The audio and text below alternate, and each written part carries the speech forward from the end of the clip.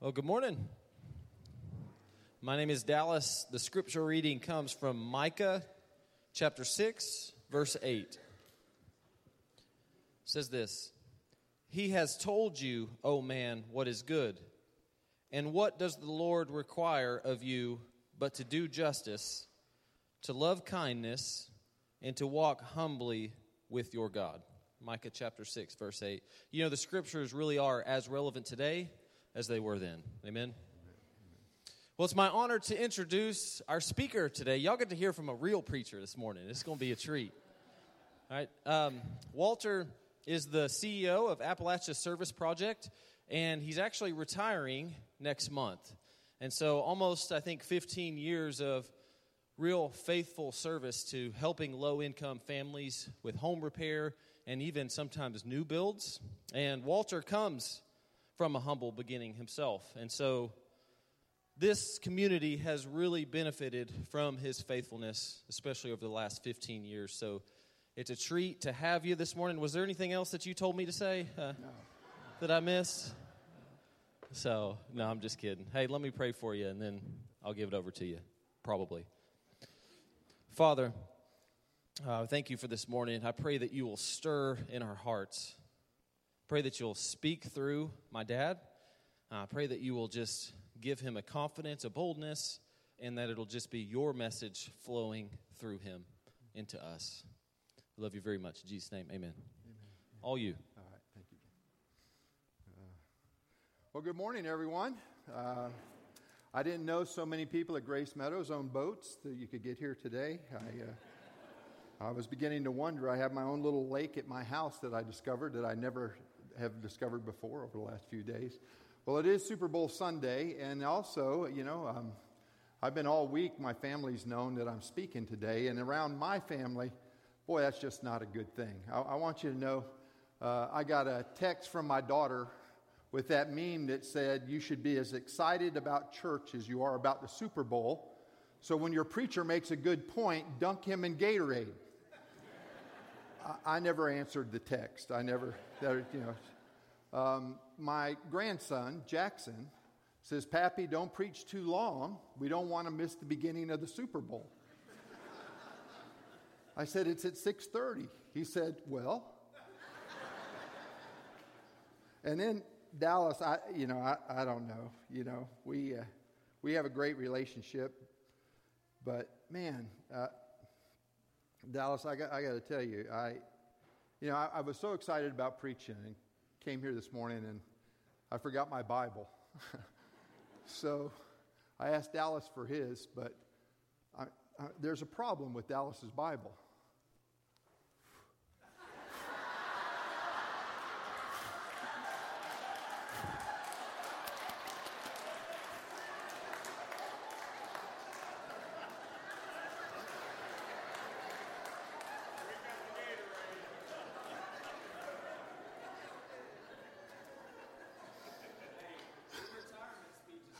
I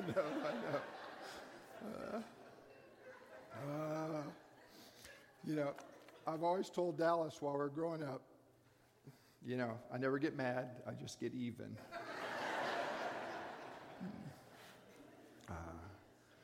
Well, thank you for the opportunity to speak today, and it's always a privilege to represent our Lord Jesus Christ in the pulpit. And today, when Dallas asked me to schedule this date, I've been looking forward to it. I've known a lot of you for a lot of years, and it's been such a privilege to be able to share God's Word with you. And the passage that God very evidently put in front of me, because I actually used this passage to speak to another group recently, was Micah 6:8. And the one thing I've been convicted of in my heart that I felt like that I should speak to people about is always taking Scripture in its context so we get its full meaning. Often things are taken out of context and misused, not only in the church, but in the world. And we see, none of us like to be taken out of context, right? When you say something, you could say whatever. One of my favorite things that I've heard in the whole idea of taking things in context was the senator who was speaking and said something about, when you read the press, You shouldn't really believe the story if it's taken out of context. And so the press reported the next day, Senator says you should not believe the press. Right? And so none of us like to be that way. And I feel in Scripture, oftentimes, we'll take a wonderful Scripture, one like Micah 6:8, and we'll miss a lot of the meaning because we don't take it in context. It's just like your life. I mean, how would you like to just be judged by what people see for 1 hour on a Sunday, if that's all they see you? I mean, to get to know you, they need to know your context. They need to know, how you live your life, what's going on in your life each and every day. And I think it's the same thing about Scripture. And of course, why it's so important for Scripture is because this is how we get to know God, through Scripture and then through how God lives out the truths of Scripture in our lives. Micah 6:8 is one of the most wonderful verses in the Bible. In fact, some have said it is the best description of the life of faith in the Old Testament, and maybe second only to Jesus' answer about the greatest commandment in the whole Bible. Now think about that. That's quite a statement about a verse from the Old Testament. And why do people say that? Because it answers very directly about what God requires of us. And it is to do what? To do justice, to love mercy or kindness, and to walk humbly with our God. And I would say the only verse that could pass that would be the great commandment that we are to love the Lord our God with all our heart, mind, soul, spirit, and strength, and to love our neighbor as ourselves. Wouldn't it be great if we could live by those two scriptures each and every day of our lives? Well, let's take this verse in context, though, to see if we can get a little more out of it than just that incredible, wonderful truth that we just read from it. First of all, we need to know its historical context. Micah was a prophet, 750 BC in Israel, and it was a time of relative peace in Israel. And during times of peace, you often have prosperity during those times.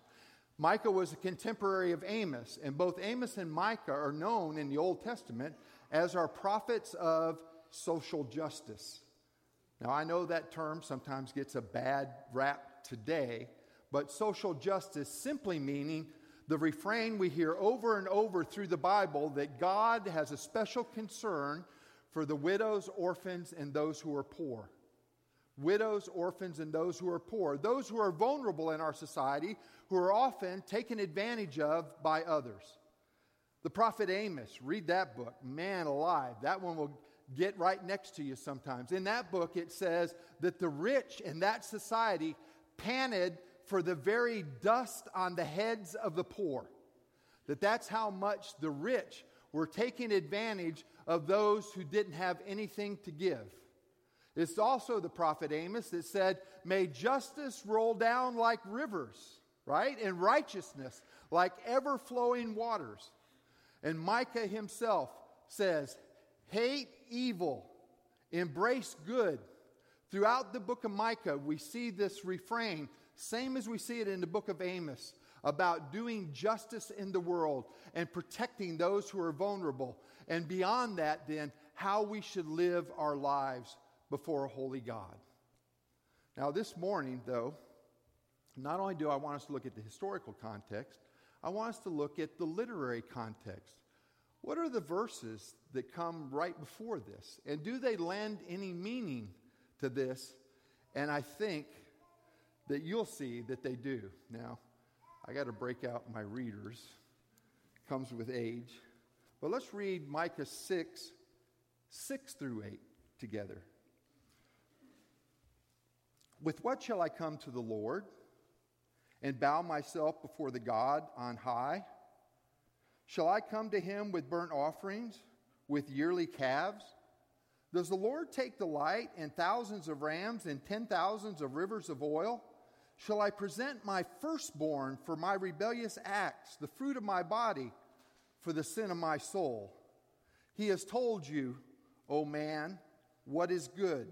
And what does the Lord require of you? But to do justice, to love kindness, and to walk humbly with your God. Taking the verse in its literary context helps us to understand even better what Micah is saying in his answer to these questions that are asked in verses 6 and 7. In verses 6 and 7, you have somebody that comes before the prophet and says, what do I need to do so that I may come to God? What do I need to do that I may have remission for my sins? What do I need to do so that I may come before the presence of God? Now, does Micah answer his question directly? Does he tell him what kind of offerings that he needs to bring? You see, we have a great contrast between the world viewpoint and the viewpoint of God of the questioner in verses 6 and 7, and Micah's viewpoint of God and worldview in Micah 6:8. In fact, let's look at that just a moment. First of all, the questioner in Micah 6:7, if we could jump to that slide real quick. I'm sorry. In Micah 6:7, the questioner says, I'm sorry, we had it just a second ago. There we go. In Micah 6:7 and 6:6 and 6:7, the questioner says, how can I come to God? That there's a separation. He believes there's a separation between himself and God. In Micah 6:8, he talks about walking humbly with God, that God is with him, that there's a separation between the two. In Micah 6:6 and 7, he bows before a God on high, subservient, lower than, like a king, a lowly servant before a king. In Micah 6:8, he walks humbly with God on the same turf, hand in hand, together. Micah 6:6 and 7, it's a religious practice. What sacrifice must I make? In Micah 6:8, it's moral living. How do I live my life? In Micah 6:6 and 7, it's transactional. What must I sacrifice to God so that then God will forgive me? In Micah 6:8, though, it's relational. It's walking and living humbly with God. In Micah 6:6 and 6:7, it is favor through excess and extreme. Notice he says in verse 7, not just how many sacrifices, but if I give thousands, and if there are thousands of rivers of oil, and it even gets to the extreme, should I sacrifice even my own firstborn to gain favor with God?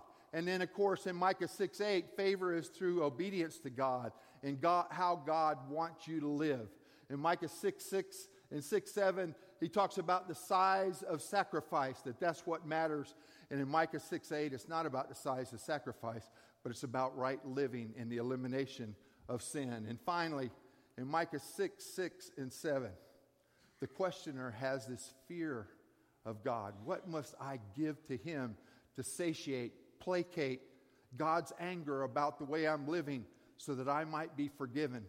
And of course, in Micah 6:8, it's about faith in a God that you walk with day after day after day. I think there's a reason that the prophet wrote the book like this so that we could compare the viewpoint of the person in Micah 6 and 7 versus the prophet in Micah 6:8. And this is my challenge to you this morning before we go through the rest of the message. The questioner in Micah 6 and 7 is practicing religion. The prophet in Micah 6:8 is living the life of faith. And my question to you this morning simply is this: are you practicing religion, or are you living the life of faith?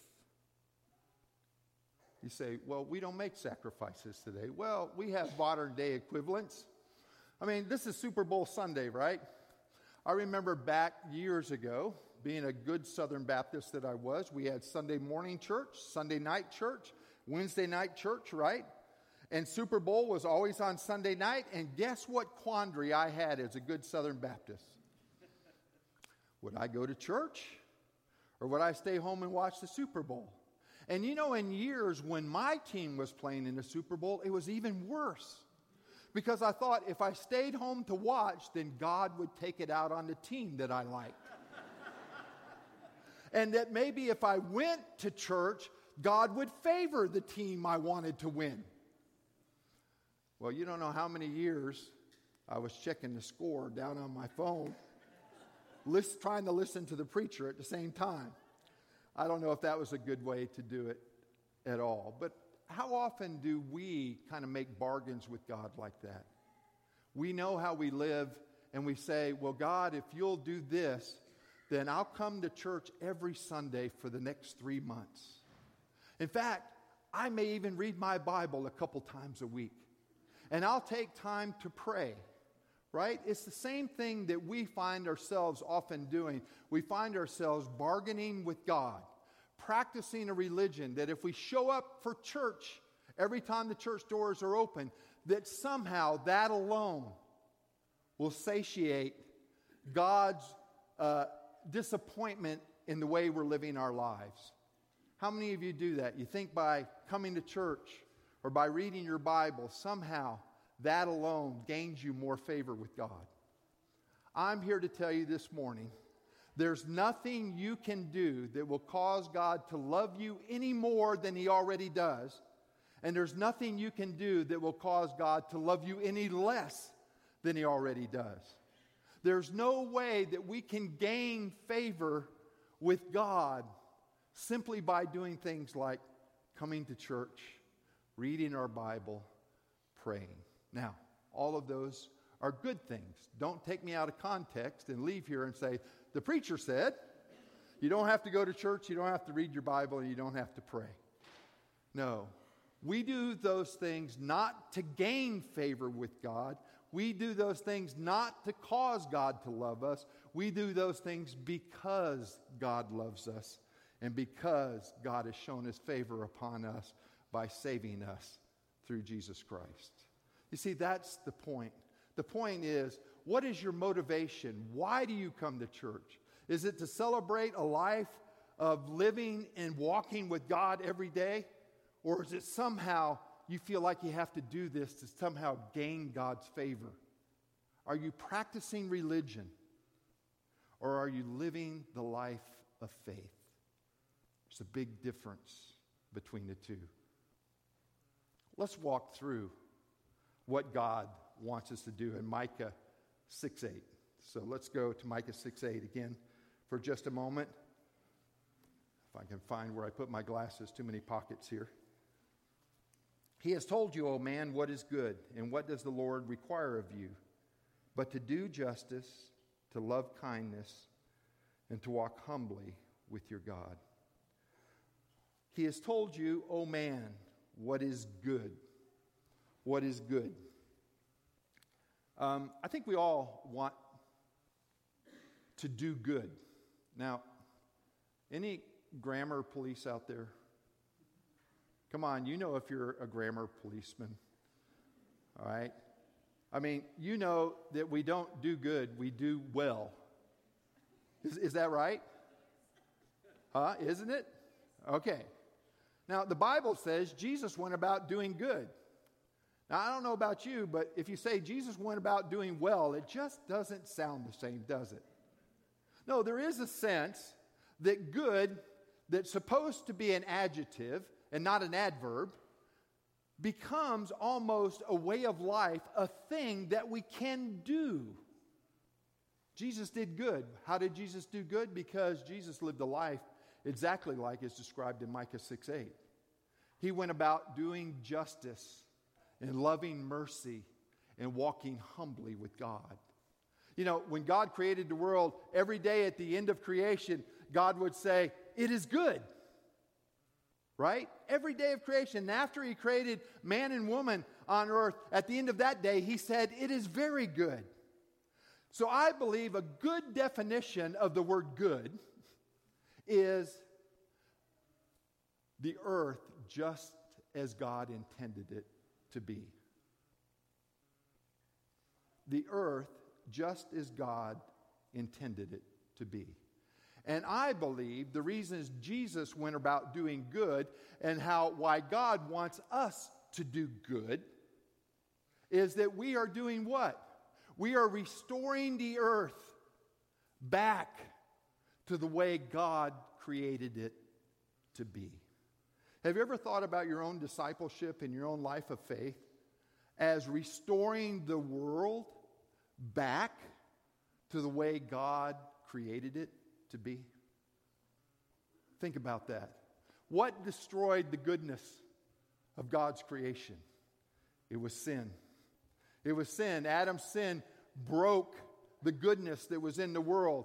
And all of the Bible is about redeeming that time of sin that broke the goodness of the world. And the good was restored through what God has done for us in Jesus Christ.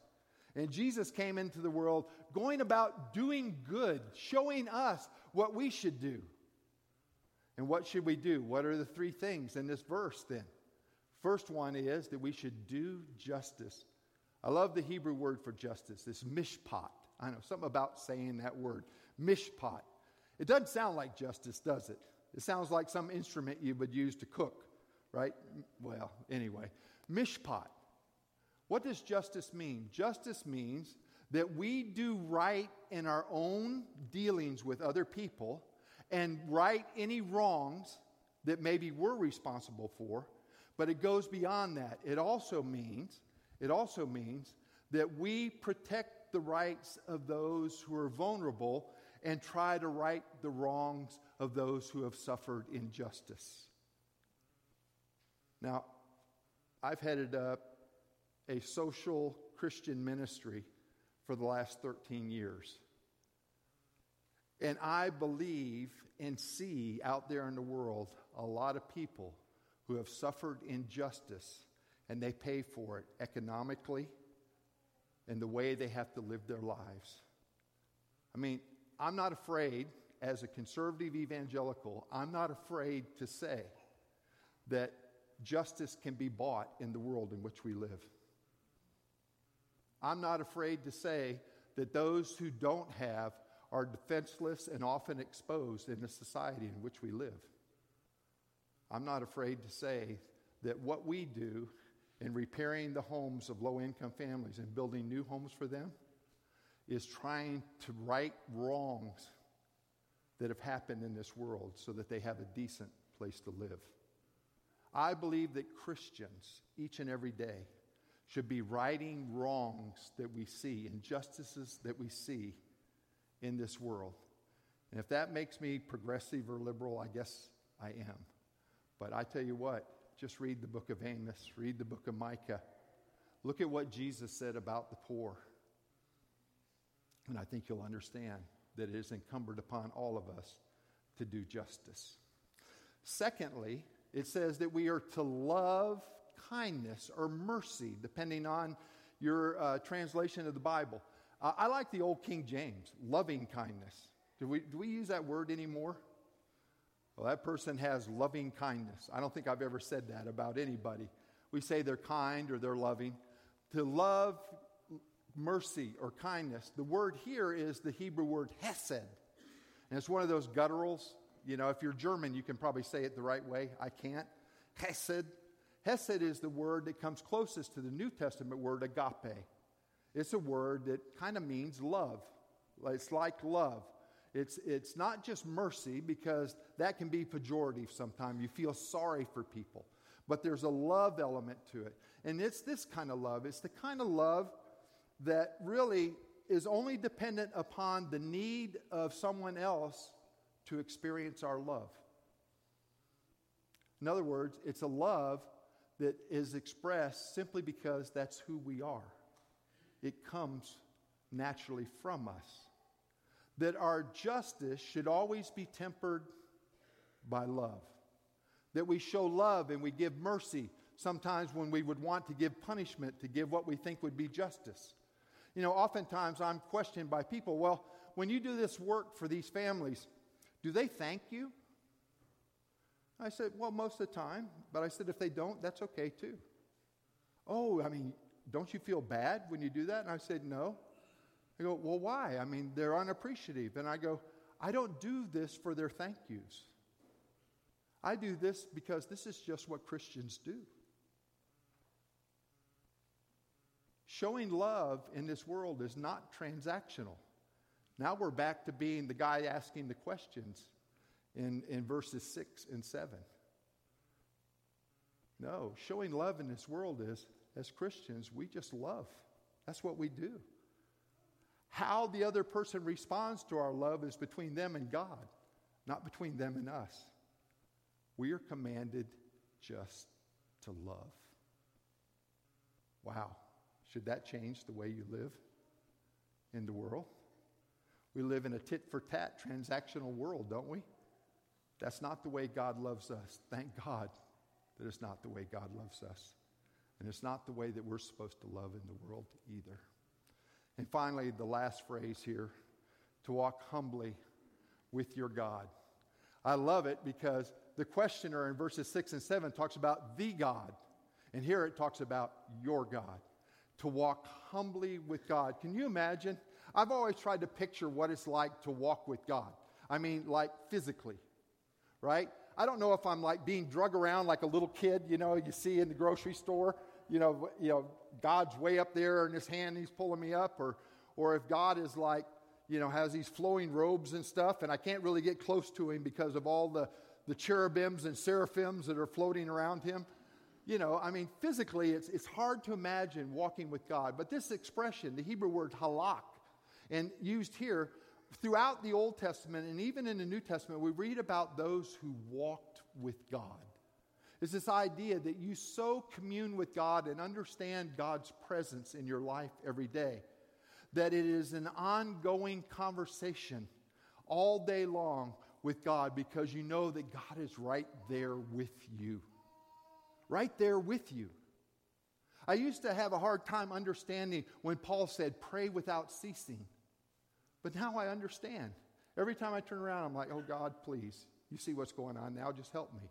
Or, oh God, help that family. It's like God's right there.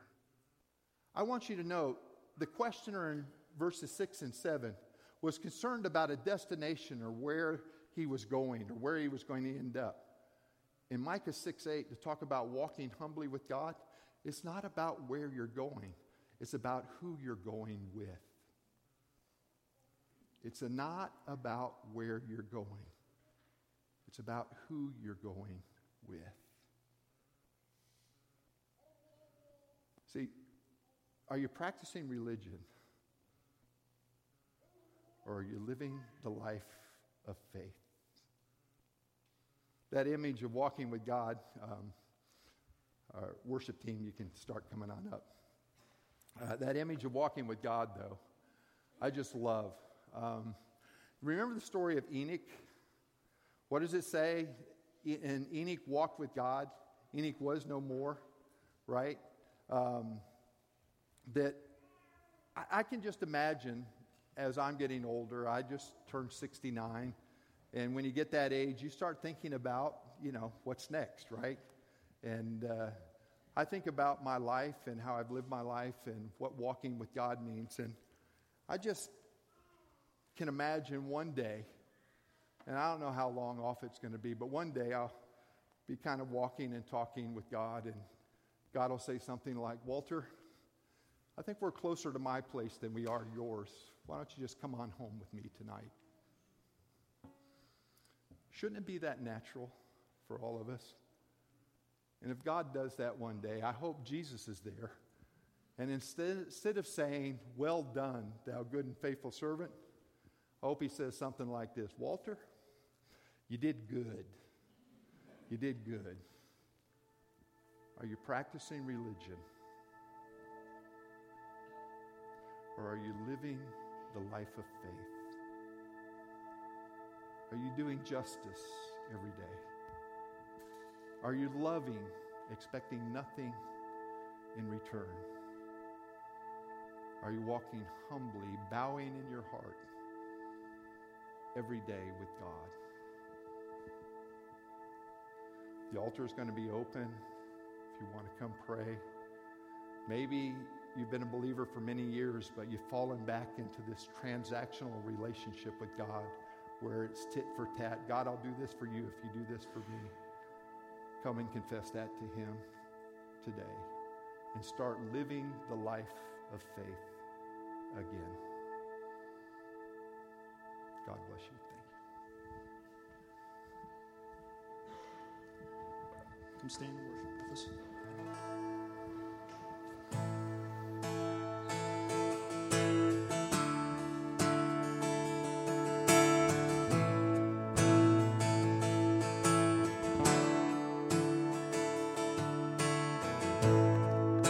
Worthy of every song we could ever sing,